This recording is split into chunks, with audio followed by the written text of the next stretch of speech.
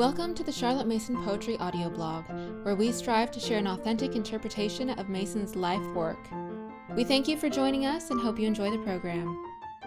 Editor's note. In January 1931, the largest PNEU school in England was at Burgess Hill. At that time, the school had been operating for more than 2 decades and had a most excellent record of success. It was one of 5 registered PNEU schools that covered all 6 forms, educating young people from ages 6 to 18. Teachers at the school had the unusual and important experience of applying the Charlotte Mason method across its complete spectrum. One such teacher was Margaret Rustin. She graduated from the House of Education in the class of 1909, and thus would have met Charlotte Mason personally. At the 33rd Annual Conference of the PNEU in 1931, she was invited to speak. She probably read her paper on the same day that Thomas William Snow spoke on boys' preparatory schools. Her task was to give the broadest possible overview of the Parents' Union School, touching on all forms and all settings, including schools and homeschools. In her address, Margaret stressed the benefits of having children continue with the Charlotte Mason method from preschool to high school graduation. She argued that while public examinations are necessary, they should not define or restrict the educational journey of students of any age. She did recognize, however, that some customizations might be required in the final forms to address matriculation requirements. Miss Rustin's paper was printed in the July 1931 Parents' Review, just a few pages after the opening article by Thomas Snow. Her words provide inspiration and direction for contemporary educators who still believe that Charlotte Mason's vision for education can be implemented from cradle to college. The P.U.S. Work in a PNEU School by M. Rustin, H.O.E., Burgess Hill PNEU School, Sussex. I have been asked to give you some account of the work of the PNEU and to indicate an outline of how it can be carried out in schools and homeschool rooms. The PNEU was founded in 1888 by Charlotte Mason, and there are now branches of it in many districts at home and abroad. The membership is made up of parents and all those interested in education. Those who become members have the opportunity of cooperation and consultation on common ground.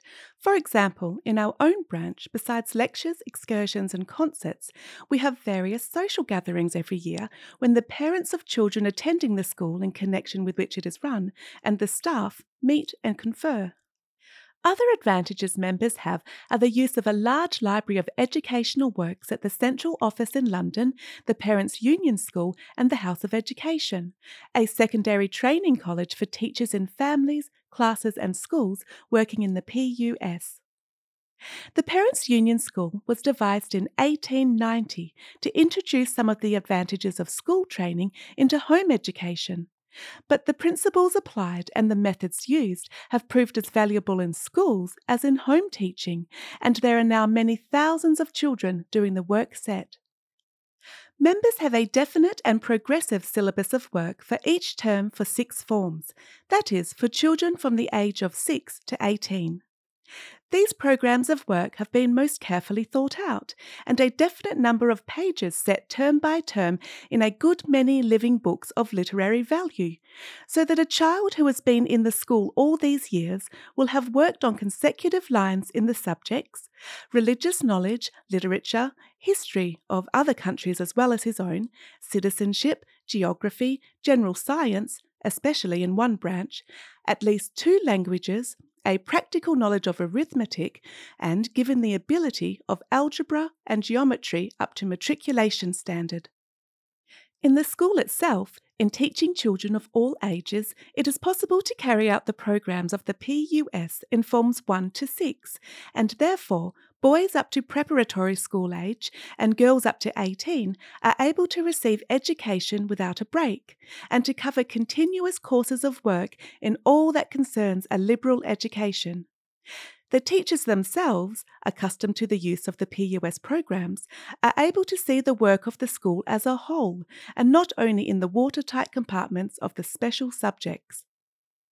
Children who have attended a primary school from the age of 9 to 12 and another from 12 to 18 suffer from loss of time when change of method occurs.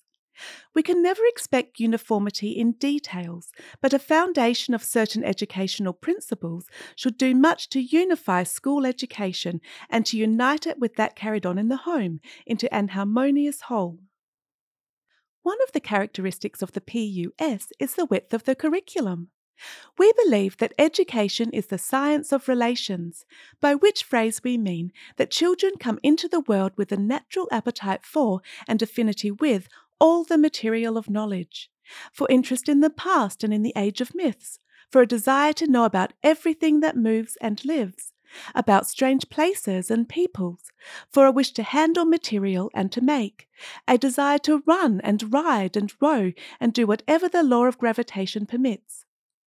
Therefore, we do not feel it is lawful in the early days of a child's life to select certain subjects for her education to the exclusion of others, but we endeavour that she shall have relations of pleasure and intimacy established with as many as possible of the interests proper to her. Not learning a slight or incomplete smattering about this or that subject, but plunging into vital knowledge. And we believe that no education seems to be worth the name which has not made children at home in the world of books, and so relate them mind to mind with thinkers who have dealt with knowledge. We reject epitomes, compilations, and their like, and put into children's hands books which, long or short, are living. For example, children of 8 or 9 in Form 2B are given their own copies of English history, stories from Roman history, geography, and natural science, as well as a standard work to read each term. Only this last term, one little girl I know in this form, who had to be away from school in quarantine, not only read to herself the prescribed term's work in her stories from Roman history, but finished the book. By means of this free use of books, the mechanical difficulties of education, reading, spelling, and composition disappear, and learning is, in fact, made a pleasure. This process continues throughout the school until in Form 6, almost every subject of interest is added: art studies, citizenship, musical appreciation, physiography, and geology. Children in the P.U.S. are given free access to the daily papers, such as The Times and its classroom supplement, and thus obtain subject matter for the last pages of their century books, which are another characteristic of the method. The older girls in the P.U.S. are encouraged to debate on subjects of varied interest. A most important feature of the P.U.S. is nature study. Besides the books on natural history which the children read, each child keeps a nature diary of her own which contains paintings, notes, lists of flowers and birds which demand close observation. In families where organised games are not possible, this gives enormous interest to the daily walks. Nowadays, children work so much more in home classes and schools. This makes physical exercise and organised games possible. To go back to the question of books, we find that the use of books makes for short hours. No bookwork or writing, no preparation is done in the P.U.S. except between the hours of 9 to 11:30 for the lowest classes to 9 to 1 for the highest, with an interval for drill or games. From 1 to 2 hours, according to age and class, are given in the afternoons to handicrafts, fieldwork, drawing and music, and the evenings are absolutely free so that children have leisure for hobbies and reading. We are able to get through more work in each subject in a shorter time than is usually allowed because children taught in this way get the habit of close attention and are carried on by steady interest. In a large school, we find certain modifications of this timetable are necessary. How is this habit of close attention encouraged? By expecting the children to narrate what they have read once. We believe that children are born with the gift of narration, and that as soon as they can speak fluently, they will take a delight in using this gift. At first, a child should only be expected to narrate when and what she has a mind to. But after the age of 6, when she begins lessons, she will begin to narrate the fairy story that has been read to her, or a Bible story, or something from a natural history book. And as time goes on, when she can read with ease and fluency, she will read her own lesson books aloud or silently with a view to narration. This forms the basis of composition. As the child advances in the school, the method of narration changes, and she is taught to generalize, classify, infer, and discriminate. The term's work is tested, and there is no distressing cramming for the term's examination. The pupils know their work and find it easy to answer questions set to find out what they know rather than what they do not know. It has been said that the PNEU does not approve of public examinations. The PNEU recognises the necessity of public examinations, just as any other educational body must, but it deprecates the narrowing influence upon the activities of both teacher and taught. The subject of examinations was taken up at the North of England Conference, and suggestions were made as to the possibility of securing a suitable examination which should be the final record of a scholar's years at school instead of a preparation for his after-school career.